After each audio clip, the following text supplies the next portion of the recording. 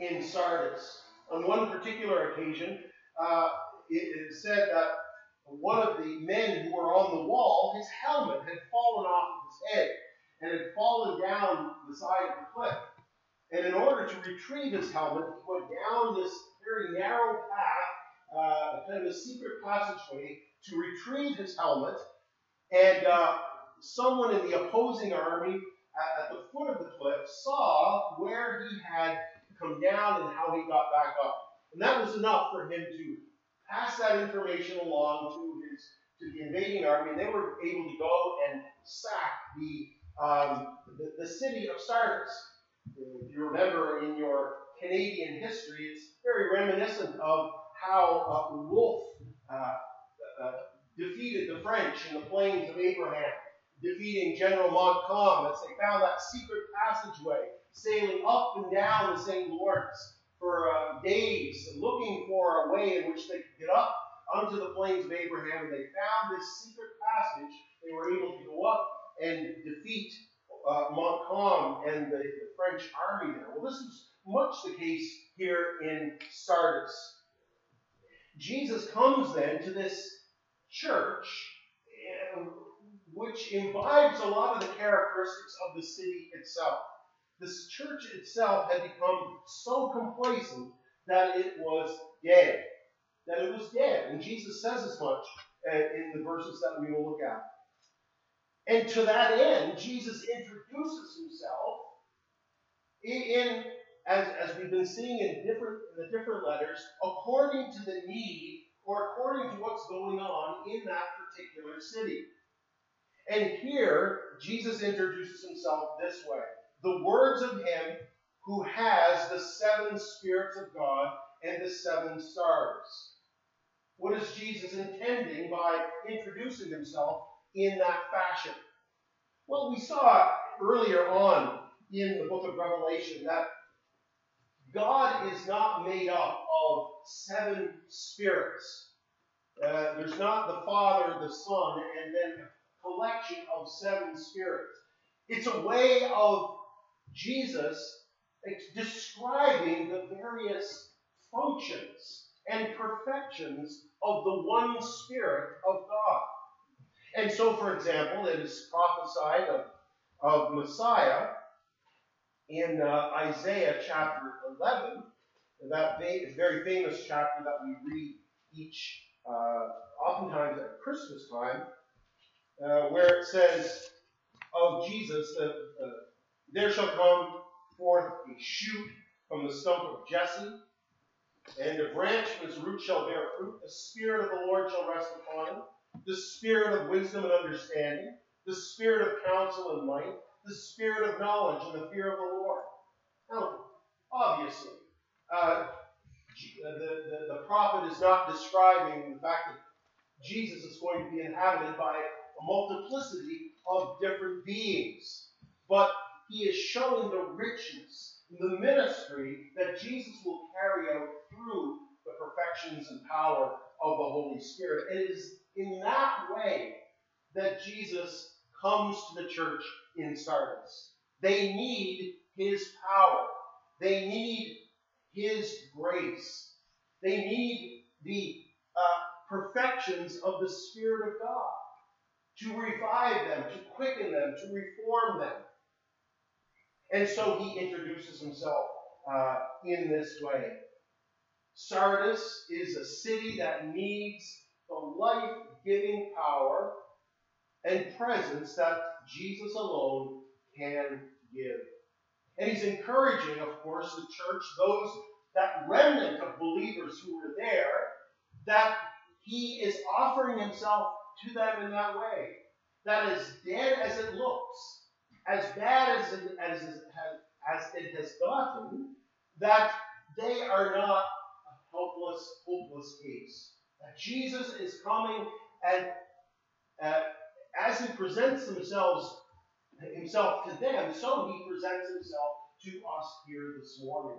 He who has the 7 spirits. He is the one that will help us. He will revive us. He will reform us. He will draw us unto himself again. He who has the 7 stars. He who has the authority. He bears authority over the leaders of the church and the churches themselves. And so, this is Jesus' introduction. As he introduces himself to each of the churches according to their need, according to what they must know, according to what the particular problem was in their situation. And so he, right out of the gate, he speaks to them of the things that he has against them. I know your works. This is a common refrain. He is the one that walks among the candlesticks. He is the one that walks among his people. He is the one who's here today with us. He is present with us. He knows our heart. He knows our works. He knows what we're thinking and feeling here today. And out of that emerges these letters. Out of that emerges this particular counsel to each one of these churches. And, as we've been seeing, the church down through the centuries collectively taken together in all of these letters. That it's describing the need of the church here in all ages. And so he says to them, I know your works. That could be a very comforting thing. It could be a very discomforting thing. But going back to where the psalmist says, Lord, you have searched me and known me, he owns that as a blessing. He owns that as a comfort. You know when I sit. You know when I rise. You know when I go in and out. Before a word is on my lips, Lord, you know it all together. And Jesus is that Lord of Psalm 139 who knows his people. He knows what worries them, what keeps them up. He knows their temptations. So he's able. He is able to come to them and address them as they need. And so the psalmist there in Psalm 139, he says, search me, O Lord. I want more of that searching.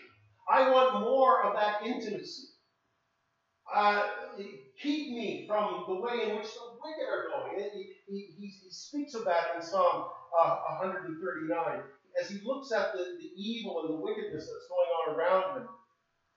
Do I not hate those who hate you, O Lord? And do I not loathe those who rise up against you? I hate them with a complete hatred. I count them my enemies. Search me, O God, and know my heart. Try me and know my thoughts. And see if there be any grievous way in me, and lead me in the way everlasting. Well, that is a very concise summary of what Jesus is saying to the churches.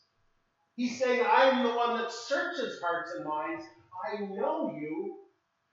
There is a world of wickedness out there that is now shaping my church, and I have come to address that problem.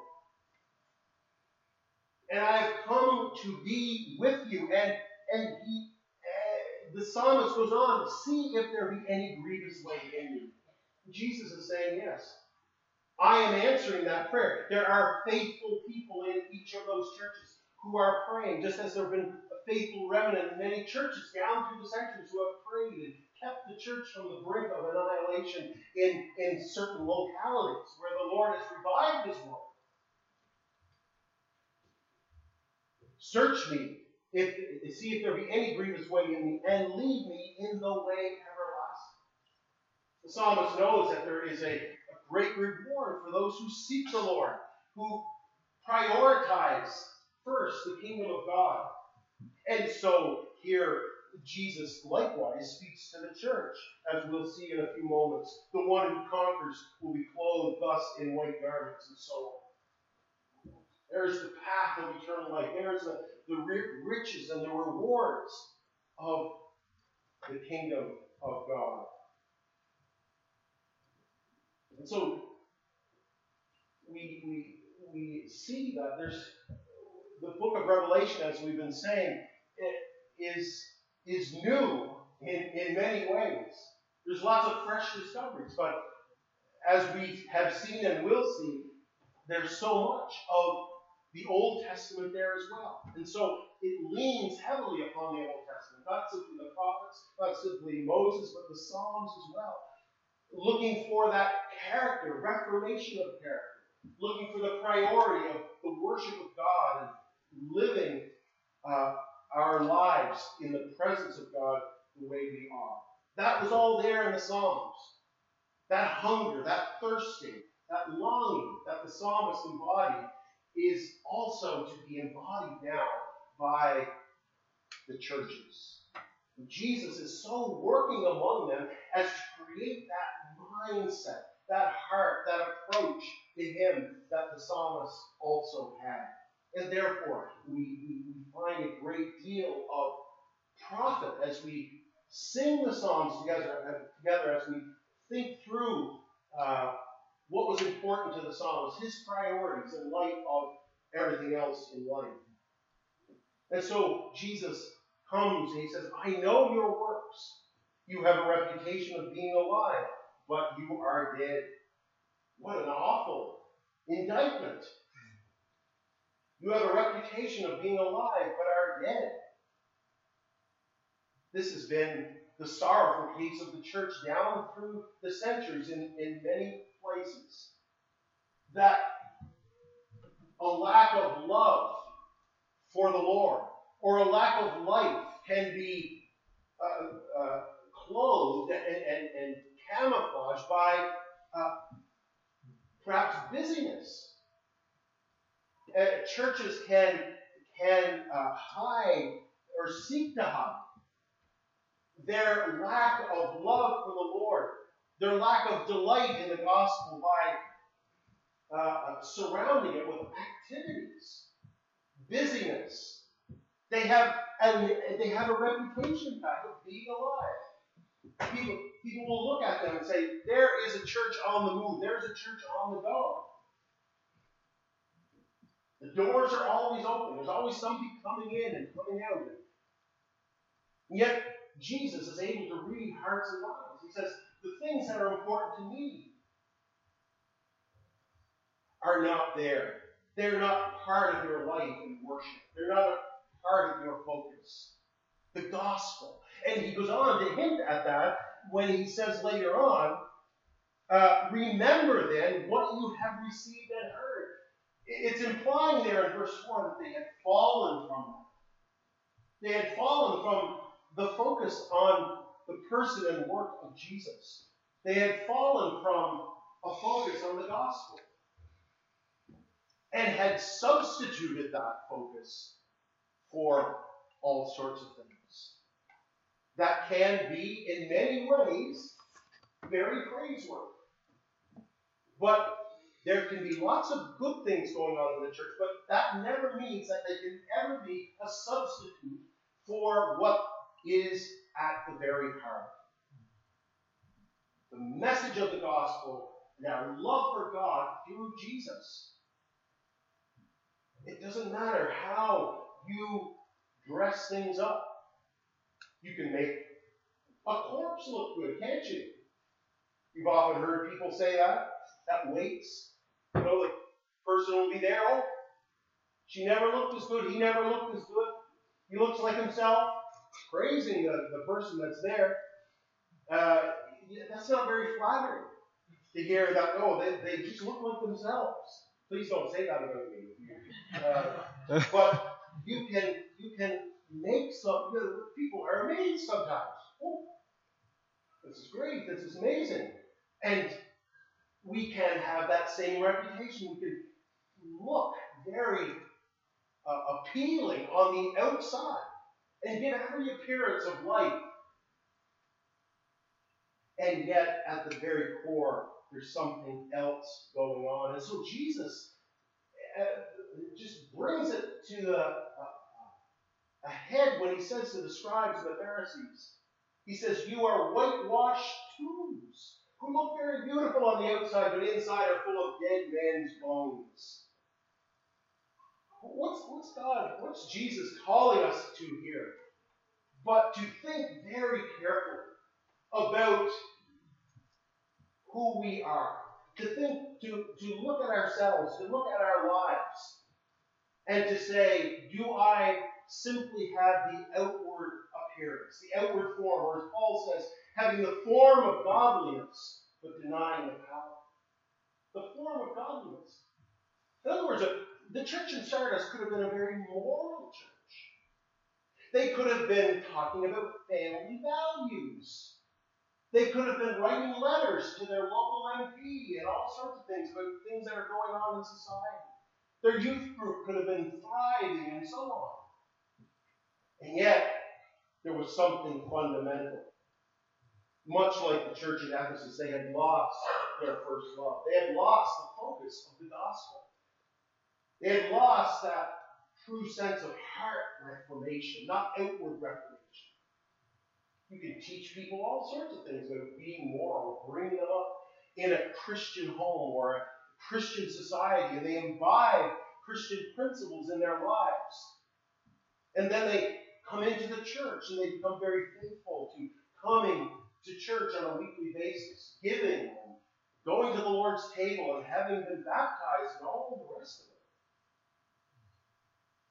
it. And yet, we are to be extremely careful to not substitute those things for the real thing. And that is where we keep close accounts with God. We go to God. We ask God. We pray that prayer of the psalmist, search me and know me. Lord, help me not to substitute anything for my relationship with you. Do I really and truly live? John Stott says we need to remember that the Lord does not look at the things that man looks at. Quoting 1 Samuel 16, when Samuel says to David's father, Jesse, man looks at the outward appearance, but the Lord looks at the heart. That's what he's doing here. You have a reputation of being alive, but you are dead. What an indictment. Even the good things that we do can appear to make us to be alive. To appear before others as being, there is the model church, or there's a model Christian. But what is the motive behind all of that? Jesus also gets down to brass tacks when he says, thus when you give to the needy, sound no trumpets before you, as the hypocrites do in the synagogues and the streets, that they may be praised by others. See, what were they doing? They were giving to the needy. They were doing all these things. They had a reputation of being alive, a reputation of being generous and busy, being very moral even. But it was coming from wrong motives. What were those? That they may be praised by others. So this rebuke comes. I have not found your works complete in the sight of my God. And so what is his counsel in all of this? Wake up and strengthen what remains and is about to die. For I have not found your works complete in the sight of my God. Remember then what you have received and heard. Keep it and repent. This is his counsel. He says, if you will not wake up, I will come like a thief, and you will not know what hour I will come against you. Yet you have still a few names in Sardis, people who have not soiled their garments. And they will walk with me in white, for they are worthy. The city of Sardis, again, Jesus is using things that they will understand, things that they can connect to what he's saying. The city of Sardis was famous for its textile industry. But these in the church had soiled their garments with worldliness, with sin, and with others iniquities that Jesus may be alluding to here. They have soiled their garments. They have become a part of the world. They have let the world shape them more than the Word of God. And so he tells them, he says to them, awake and strengthen what remains and is about to die. There were some. Verse 4 it says, you have still a few names in Sardis, people who have not soiled their garments. There was a faithful remnant. The church as a whole seemed dead and was dead, and it seemed like it had lost the point. But there was a remnant there, and that he was appealing to. That they strengthen what remains and is about to die. We can think of how this has played itself out in church history in the past. State of religion in England and New England before Whitefield and Wesley went into the open air. State of religion was abysmal. It was terrible. You can read J.C. Ryle's account of some of these great men. We have several copies downstairs. And he has a chapter in that about what England was like before the revivals came, before these great men came and preached. And many have said that the British Isles would have fallen into the same situation as the bloody revolution of the French Revolution in the 1780s. That it would have gone down the same road had not the Spirit of God come and revived the people of those nations, the people of that island. And I think that is very true. That these people were moving in the very same direction. That godlessness was on the rise. That church attendance had fallen to a great low. Where was the society headed? But to the same fate that met the revolution in France, where the streets flowed with blood. But God began by His Spirit to raise up these great preachers. And these were only a couple of the great preachers that God had raised up. Not just in Britain, but also in New England as well, as Whitefield and Edwards and others preached there. And they went and they spoke about God. They spoke about sin and righteousness and judgment. They preached the whole counsel of God, and the Lord blessed them. They took seriously what Jesus is saying here. Remember then what you have received and heard. Keep it and repent. Keep it and repent. That's where our focus must always be. Taking us back to the gospel, taking us back to first principles. You remember what he says, I believe it was, yes, to the church in Thyatira. But to the rest of you in Thyatira who do not hold to this teaching, the teaching of Jezebel, who have not learned what some have called the deep things of Satan, this ungodly teaching, leading people into sexual immorality, I do not lay on you any other burden. In other words, we're not going to reinvent the wheel because this new problem has come. He says the gospel, and always the gospel, is where we ought to be, and ought to return, and ought to celebrate. And it is out of that discovery of what God has done for us in Jesus Christ, as we sing about it. It never grows old, does it? We talk about it every week. It's not a Christian sermon unless Jesus is preached, unless the cross is proclaimed.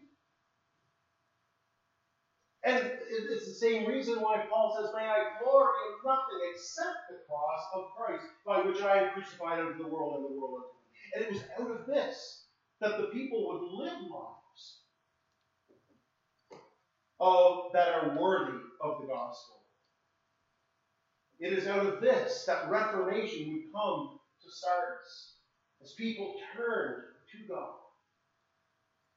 And with the help of the Holy Spirit began to reapply the first principles of the gospel to their lives again. And how important the work of the Spirit is there. As Jesus begins by saying the words of him who has the seven spirits of God. And then he concludes by saying, he who has an ear, let him hear what the Spirit says to the churches. To awaken, to return, to revive is to realize that in and of ourselves, we don't have it. We don't have the wherewithal to remain faithful. We don't have the wherewithal to make progress as a church or individuals in the Christian life. It's a supernatural faith from beginning to end. In fact, if you are dead unto these things, if you are dead on, if it makes no difference to you, if there's no attractiveness in your life this morning to the things of the gospel, the Bible says you must be born again.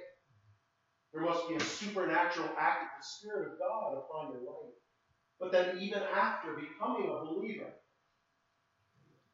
it is the work of the Spirit of God that continues to work in us, uphold us, continue to revive us, and cause us to walk in the ways that Jesus would have us to walk in. So, he says, remember what you have received and heard. Keep it. Repent. Remember what you have heard. Hold on to it. Hold fast. Paul says in 2 Timothy 4, preach the word. Be ready in season and out of season. Reprove, rebuke, exhort. Bringing us back to the word, preaching the word, not just simply the word in general, but preaching the focus be on the gospel itself. Be ready in season and out of season. Isaiah says, strengthen the weak hands and make firm the feeble knees. Say to those who have an anxious heart, be strong and fear not. This is where it comes back to all the time. Paul tells us in the book of Acts that Paul, on another missionary journey, went to Galatia and Phrygia, strengthening the disciples. Going back into those regions that he had been before, strengthening them. What was he doing? Reminding them. How does he write to the Galatians? Let me remind you. How does he write to the Corinthians? Let me remind you of the gospel that I preached unto you and that you received. That Jesus died for our sins according to the Scriptures. That he was buried and he was raised again according to the Scriptures. That he was seen by over 5. What was Paul reminding them about? He was reminding them of the gospel. The first principles. Taking them back to the very beginning.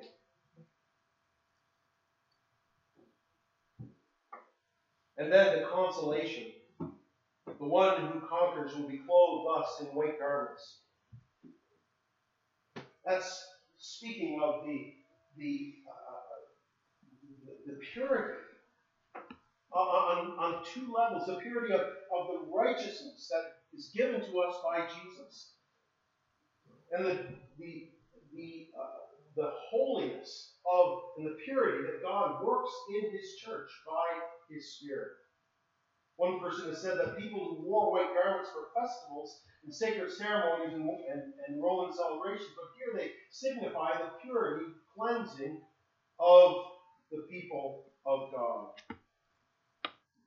And I will never blot his name out of the book of life. There is a security there. Often in these cities and these towns, there was a register kept where people's names were written down. If they died or if they had perhaps committed a crime, their name was taken out. But the security for the people of God is that their names are never going to be removed from the Lamb's book of life. I will confess his name before my Father and before his angels in verse 5. This is the delight then that Jesus sees in a church that is taking his word seriously, that awakens, that goes back to the gospel. Friends, I mean, think of the gospel. Why does Jesus say go back to first principles, go back to the gospel? Because there our salvation was wrought. There is the glory of God was never ever seen in any way apart from as it was on the cross of Calvary. And so he takes us back there. And it's for that reason Jesus is willing to say, I will confess his name before my Father and before his angels. That's how approving Jesus is of those who would take him seriously in this way. I will confess his name. In other words, if we fail to do these things, if we neglect to do these things, if we deny him, as many in churches much like our own do every Sunday, people who hear about Jesus, hear about God's love in the cross, and they walk in and out of that church Sunday after Sunday after Sunday. No, no, no.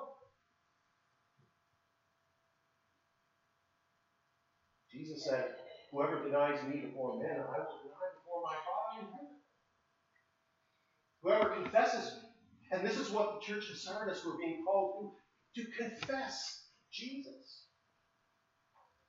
That in all their activity, that at the heart of it would be this bold profession,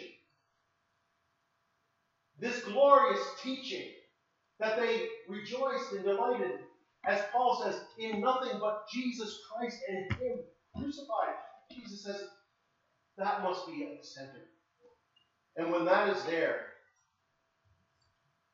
I am glad to own your name before the Father. When that is part of your own personal experience, where you're owning me before men, before your family, before your friends, I am more than glad, more than willing to say to my Heavenly Father, here is the one in whom I delight. Here is the one whom I purchased with my blood, filled with my Spirit, guided by my word, will give my kingdom to. Jesus delights then in that. And so he says to the church, I will confess his name before God. What wonderful incentive then we have, friends, to search our hearts today, to say, where am I in all of this? Where are we as a church? In the light of what Jesus, the one who walks among us and knows us so well, who searches hearts and minds. Can we say it any more emphatically? What does that say about where it ought to take us? What ought to be our next step?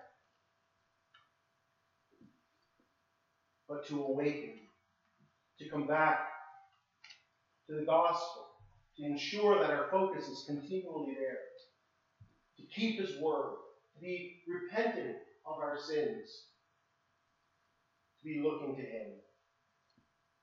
He is the one who knows us in this way. He who died, he who rose again, who gives his Spirit, he who walks among the candlesticks, he who is among the churches. And I pray that it's our desire then this morning to not be satisfied with the status quo. If this morning you have found yourself coming to church on a regular basis, and yet these things mean the same to you as they ever have, they perhaps mean nothing to you. No appeal that you call upon the living God this morning.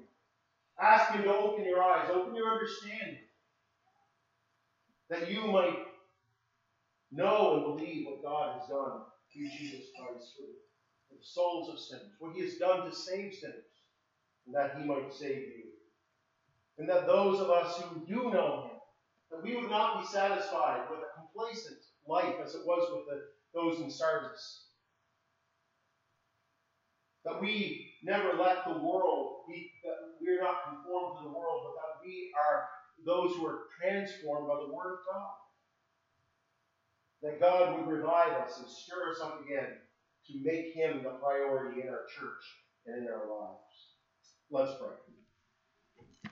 Oh, gracious God, as we close this morning, we pray that you would be among us here today. Lord, you are the one that searches hearts and minds.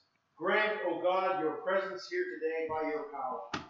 Lord, if there be any here today who are yet strangers to your grace, your power, who do not know the beauty of our Savior in the gospel of Jesus. We pray, O Father, that you would make that known to them.